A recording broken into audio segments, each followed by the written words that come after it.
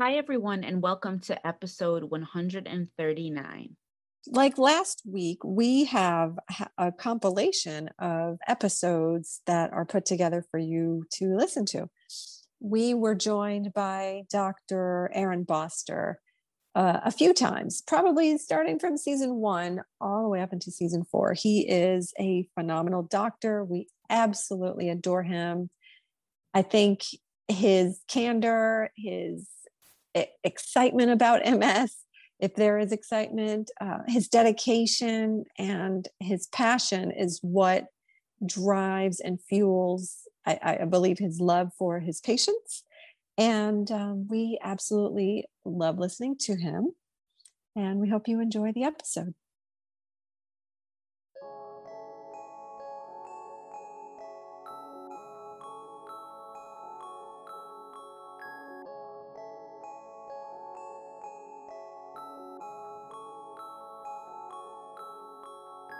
Welcome to season 4 of the Myelin and Melanin podcast. I'm Dawn. And I'm Dana. We are two Black women sharing our musings on life, MS, and everything in between. You can find us on the web at myelinandmelanin.com, Facebook, Instagram, and Twitter at myelinmelanin. Also, don't forget to subscribe to us on YouTube. The clip you are about to listen to is from episode 17 from season 1. Paradigm shifting is really taking a look at how you accomplish a task and doing it differently to accomplish the same goal, but through a different means. Mm-hmm. And just, conceptually, you think about, you've got your entire family on a sailboat and you're out at sea and the mast breaks. So you've got your family out at sea and you have to get them back to safety. There's no other options, of course, but you can't use the sail. So what do? You can't sail back, but maybe there's an outboard motor. Maybe there's paddles. Maybe you have a cell phone and you can call the Coast Guard. My point is that you get your family back. You just don't do it the way you came in. Mm-hmm. And there's so many times in the life of the people that I work with, the people impacted by MS and their families, where they grieve the loss of a function. Mm-hmm. And we have to grieve a loss, that we have to give a moment and grieve the loss of a function. But then we have to figure out, how do we accomplish that task despite the fact that we can't do it the way we used to? And I'll give you a real world example. And it's an example that really plucks at the heartstrings of men. And to be very blunt, that has to do with mowing the lawn. In our culture, a lot of men determine a lot of their self-worth by the quality of their lawn care. It's almost a misogynistic kind of like, it's my lawn, and what I mean by that, I learned to mow my lawn my father taught me on a 21-inch mower, when I was 11 or 12, and I've mowed my lawn the same freaking way ever since then. And most men do that, and a lot of times what that means is around noon or 1 o'clock on Saturday, when the sun is in full view, you go out and you knock out the whole darn thing in one fell swoop. 2 hours, you kill it, and then you put the mower away and you come inside. Right. And a lot of guys with MS, because of heat sensitivity and motor fatigue, they can't do that. And I've seen guys that can't think through alternative ways of accomplishing lawn care, and it hurts them. It emotionally makes them feel not complete. And so, we sometimes will game out different options, and we'll talk about paradigm shifting. For example, you could wake up Saturday morning, pretty darn early, maybe 8 o'clock even, before the sun's fully up, and mow the front half of your lawn before it gets really hot out, making sure that you wear a cooling vest and making sure that you bring water, ice water. And then you go inside and recuperate and enjoy your Saturday. And then Sunday before church, you knock out the back half. Now, Sunday evening, you get your man points. You mowed your lawn. It's looking great, and you did it, but you had to change how you did it. And that's really the crux of paradigm shifting. Mm-hmm. Dana and I were talking just kind of casually, when we were talking about paradigm shifting, and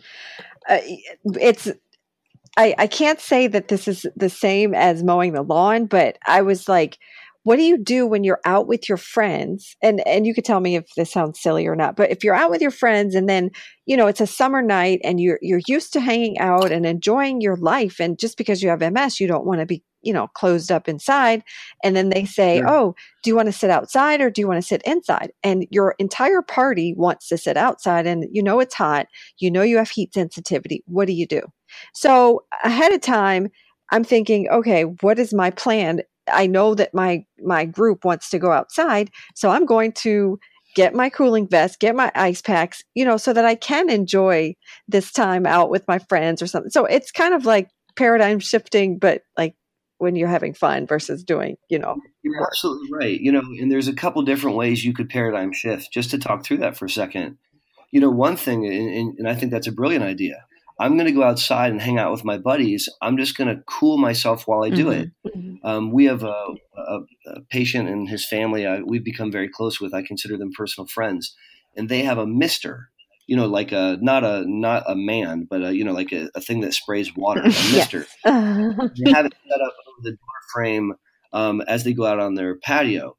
And so my buddy will sit in his wheelchair under the mister. And it keeps him cool, so that's a great idea. Another paradigm shift is to say to your friends, hey guys, I'm stoked that I get to hang out with you tonight. I actually have heat sensitivity. And if I go outside, you're probably going to have to carry me back inside. So would you mind if we just went out for a little bit and then maybe we hang out inside? Because your friends, that's your village. Right. And your village can paradigm shift for you, Yes. And so it works both ways. But the point is, you want to have an awesome evening in this great example. You want to enjoy life and enjoy your friends. And so you might have to paradigm shift how you make that happen, but it's still going to happen. Right. Yes, absolutely. Right. I really like that concept of your friends paradigm shifting for you or with you as well. I think that's really key. That's exactly right. I see this a lot with spouses. So someone with MS who has accrued a degree of disability is now dependent to some degree on the assistance of their spouse. And they genuinely worry that they're a burden. And I oftentimes, in the presence of the spouse, will remind them of their marriage vows. And I say to them, if the spouse was ill, you wouldn't let them complain. You would tell them, shut up. I love you. And I'm here to support you. So in the same breath, you have to allow them to honor their vows. You have to allow this key village member to paradigm shift and help you. And you have to accept that in the same way that you would make them accept that. And so, the village shifting with you and you paradigm shifting with the village is just part of the deal. It is. Absolutely. And I think it leads to my question for you, which we've kind of touched on already. How can MS patients, achieve their goals through all of these shifting or this shifting? And like you said, the village steps in to help. That's one way to achieve your goal, asking for help. Yeah. And that was something that Dana and I talked about before. Like a lot of times we become so stuck in our ways and, wanting to do things our own way and feeling as if we're a burden if we do ask for help. But it's important to ask. And, because you get into a situation where you can't move or you want to move, but you're just having trouble. Right. And so you're like, okay, what do I do? How do I shift my thinking here? Because I want to get over to that door, but I don't know how to get there. Well, you've got to have somebody step in and help you and change your way of thinking, change your narrative, reframe your narrative, and, just get it done. You're exactly right. And I think I want to highlight something you said, because you started talking about goals. So if the goal is traverse the room safely, and that's the goal, then we're going to achieve the goal. Now, there's a secondary goal of I want to do it alone, unassisted. But that might not be plausible or safe. Right. And so the shifting comes and saying, okay, I will accomplish my goal of traverse the room safely. I'm going to have to ask this stranger if they would please give me a hand so I can stand up. And that's not an easy thing to accept, and I respect that. But if you identify the goal, and in this case it's to get across the room, well, then you're going to figure it out to achieve that goal. I think that MS, I can speak for myself, has taught me how to problem solve so much more than like before. Yeah. I've become so, aware of pretty much every step that I take. I can quote Sting here, but I really have become like this master of, okay, if I go to Whole Foods this morning, will I have enough energy to go to Target later? I've got to figure out a way to turn my day into a day that works for me and not. Amen. That is spoon theory, if I've ever heard it described, and that is a form of paradigm shifting. I hear you saying something beautiful. I don't have unlimited energy. My functional reserves aren't what they were when I was 18. And with MS and with the heat of the day, my functional reserves might diminish. So I'm going to be planful about what I do so I can get the important stuff done. Yes. That's brilliant. Say, okay, I got to get these 6 chores done, but if I do all 6, tomorrow I'm in bed. So I'm going to play it smarter, not harder. I'm going to do the 3 that I got to get done, and the ones that I can wait on, I'm going to do that tomorrow. Yes. That is spot on as far as, shifting the paradigm so that you accomplish your goals, and yet, you can navigate through what you have in front of you. The episode you're about to hear is from episode 40 from season 2. In a word that rhymes with hoe, no. The answer is no. But I do need to explain a bit more. And so, first off, I want to state that I'm giving you my own personal opinion, right. And just because I'm opinionated doesn't make me right. It just makes me opinionated, and right. And so I'm not saying that standing in judgment of what someone else is doing necessarily. Here's my beef though. We don't have a crystal ball to predict a priori that someone is a super responder to drug A, B, or C. We don't know that. Okay. And I do have patients that have been on various other drugs that are killing it. But I didn't know that going into it, and I don't. Here's the problem: if I'm wrong, or if the drug doesn't work, I've allowed a human being to accrue irreversible neurological damage, and I can't necessarily give that back. Right. And so, as such, when I'm working with a family, working with a human being to pick the best medicine, my mantra is as follows. I want to put you on the single most effective medicine you're comfortable with. I want to bring a SWAT team to a knife fight if you are okay with the SWAT team. Right. And what that means to me is the way that I begin my conversation is not talking about the side effects of medicines, because I think that's misplaced. I begin the conversation talking about the reality of untreated MS and undertreated MS. And in my mind, undertreated MS is a lot like untreated MS. And I want to frame out in a realistic fashion without going off the rails on what we're talking about here, because I think that a person with this condition deserves to know what we're discussing. And really, we're not trying to make decisions for the 23-year-old newly diagnosed, the 37-year-old newly diagnosed. We're trying to make decisions for the 65-year-old who still wants to be in there like swimwear. And so we have to look deep. We have to look deep into the future, and we really have to channel that future you and bring that gal to the table. She's the one that needs to be involved in this conversation.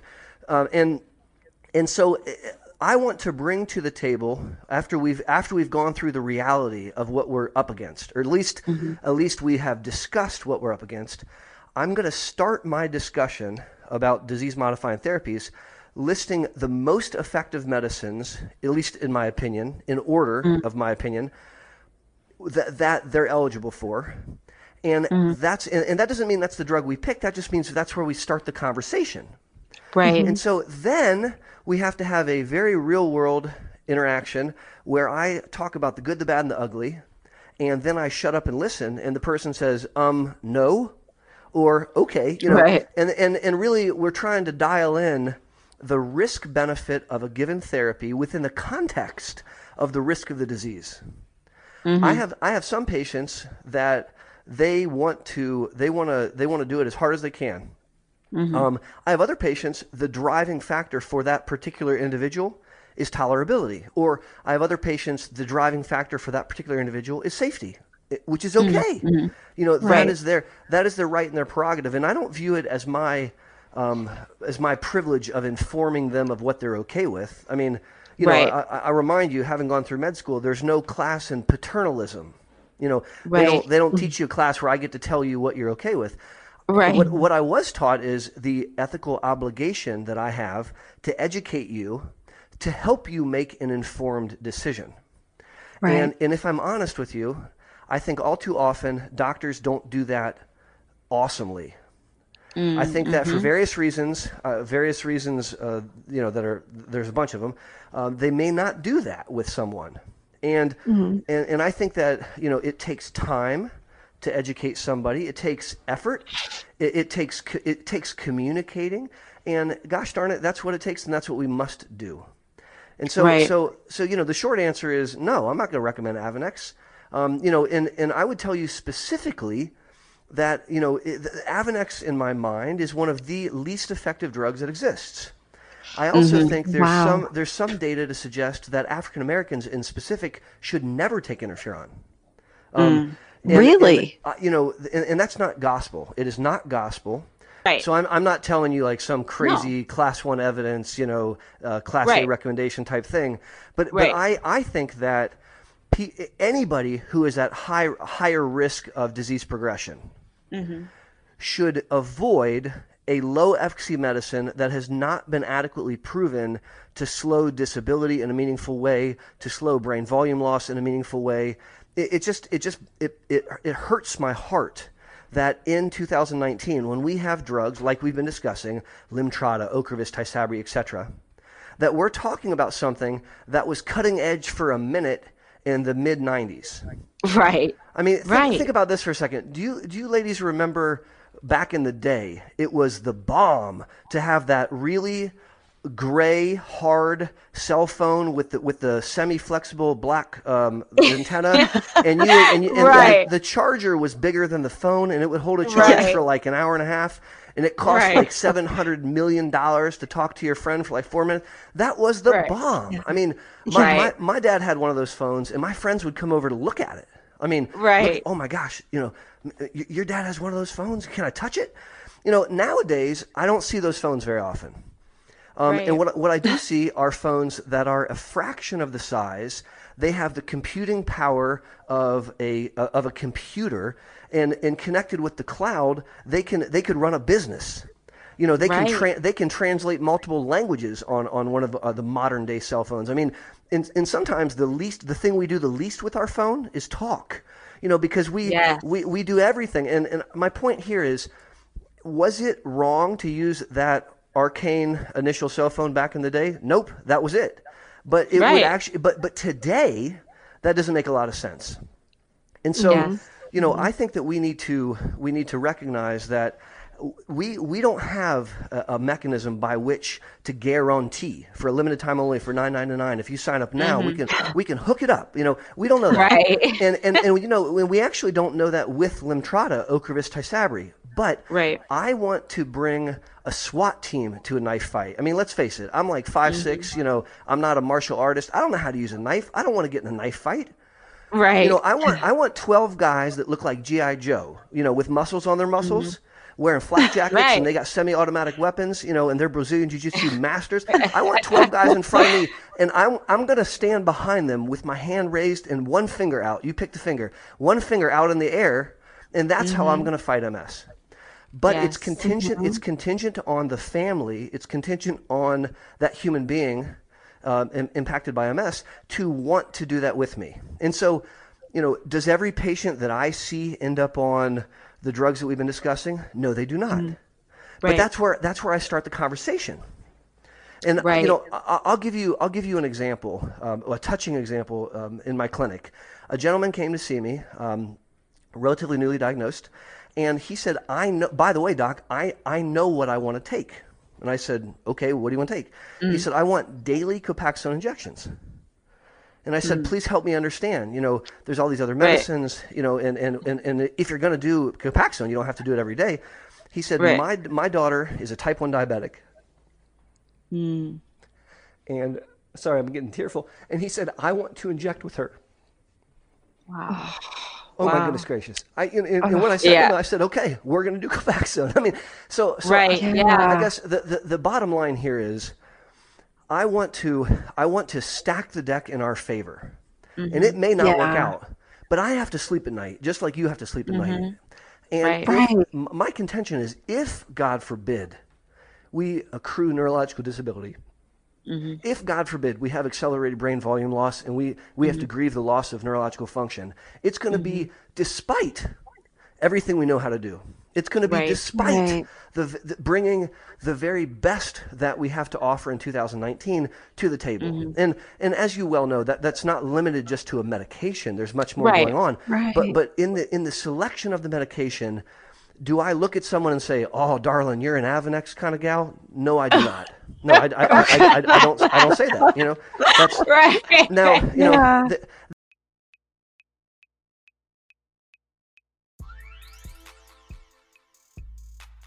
The clip you are about to listen to is from episode 51 from season 3.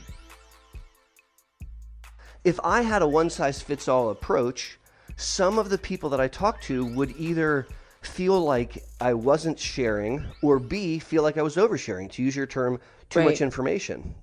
Exactly. And that's what we were talking about yesterday. Not to cut you off, I'm sorry. We were saying, I think it's important to develop that relationship with your physician or your neurologist so that they understand, hey, am I going to make you go down a rabbit hole with this information, or am I withholding and it's going to make you angry? So then we have a communication issue. You know what I mean? You're exactly right. And it's the same thing with so many intimate relationships. And the relationship we're discussing is an intimate one. The provider and the patient.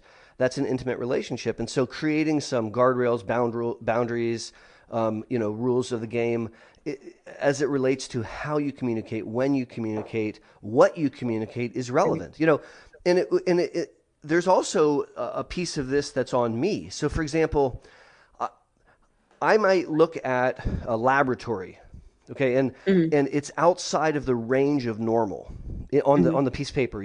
Let's say that the upper limit of normal in this make-believe lab is a 10, and it's an 11.2. Now, I know from my medical training and experience that that's actually not relevant. It doesn't matter. Right. But the person who has not gone to medical school and residency and fellowship, etc., they just see a range up to 10, and then they see a number above 10, which logically means that's abnormal. Right. And so I have to grapple with, how do I answer that question? Some people, I can just say it's within the normal. It's slightly above normal, but that's normal. That doesn't mean anything bad. And the lab has to have a cutoff. Don't sweat it.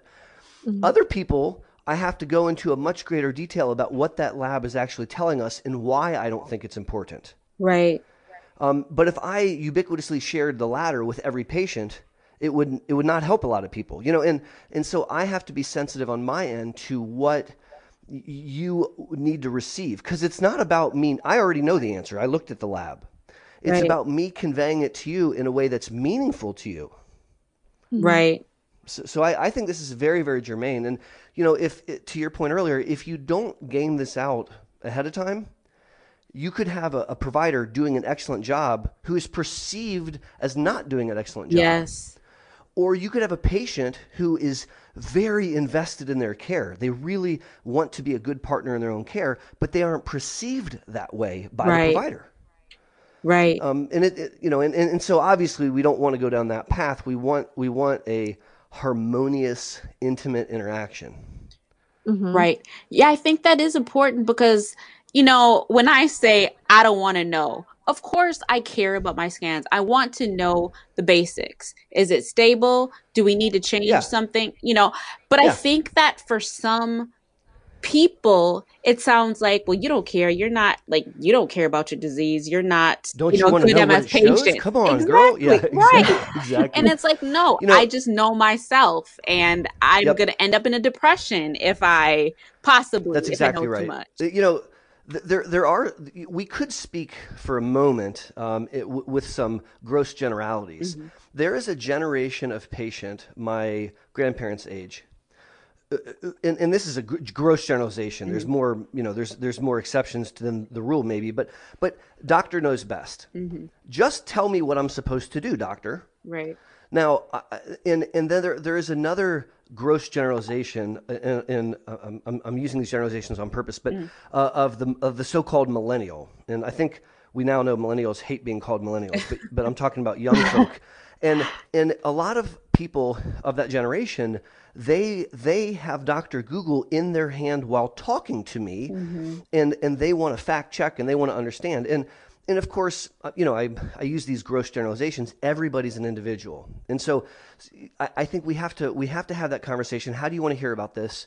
What commonly happens when I say, "Would you like to see your MRI?" If the patient says no, thank you, the spouse or the parent or the friend says, well, I want to see it. Right. And so we may actually turn the computer so that the patient doesn't see it to honor their request. Right.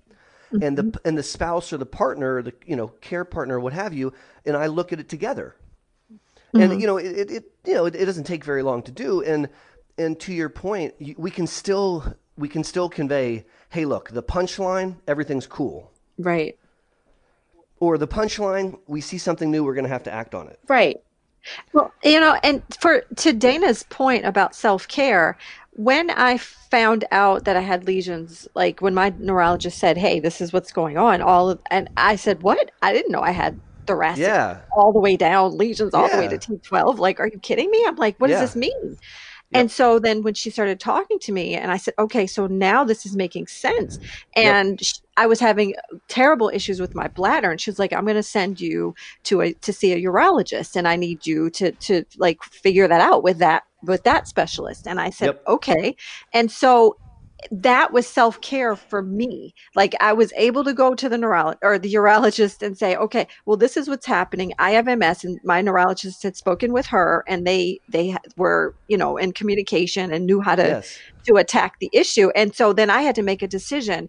Do I want to do self-catheterization or not, or like take medication? It was up to me to decide at that point. And so that to me felt like, okay, this is self-care because I know exactly where this lesion is located, and this is helping me like conceptualize why this is happening. What was my example? You felt, I mean, in some ways, what we're really getting at is empowerment. Yeah. And really it's based on self-advocacy, advocating for yourself, saying, hey, doc, I want you to go through that with me. Or, hey, doc, I don't want you to go through that with me. Which is a piece of self-advocacy, which then translates directly into feeling empowered, either because I now have a better, deeper understanding of the what's going on, or because I have trust in the person that I'm partnering with, my clinician, and they got me. Thanks for tuning in to the Myelin and Melanin podcast. You can find us on the web at myelinandmelanin.com. Facebook, Instagram, and Twitter at Myelin Melanin. Don't forget to leave us a 5-star rating on Apple Podcasts. Thanks for tuning in, and we'll talk to you soon. Bye. Bye.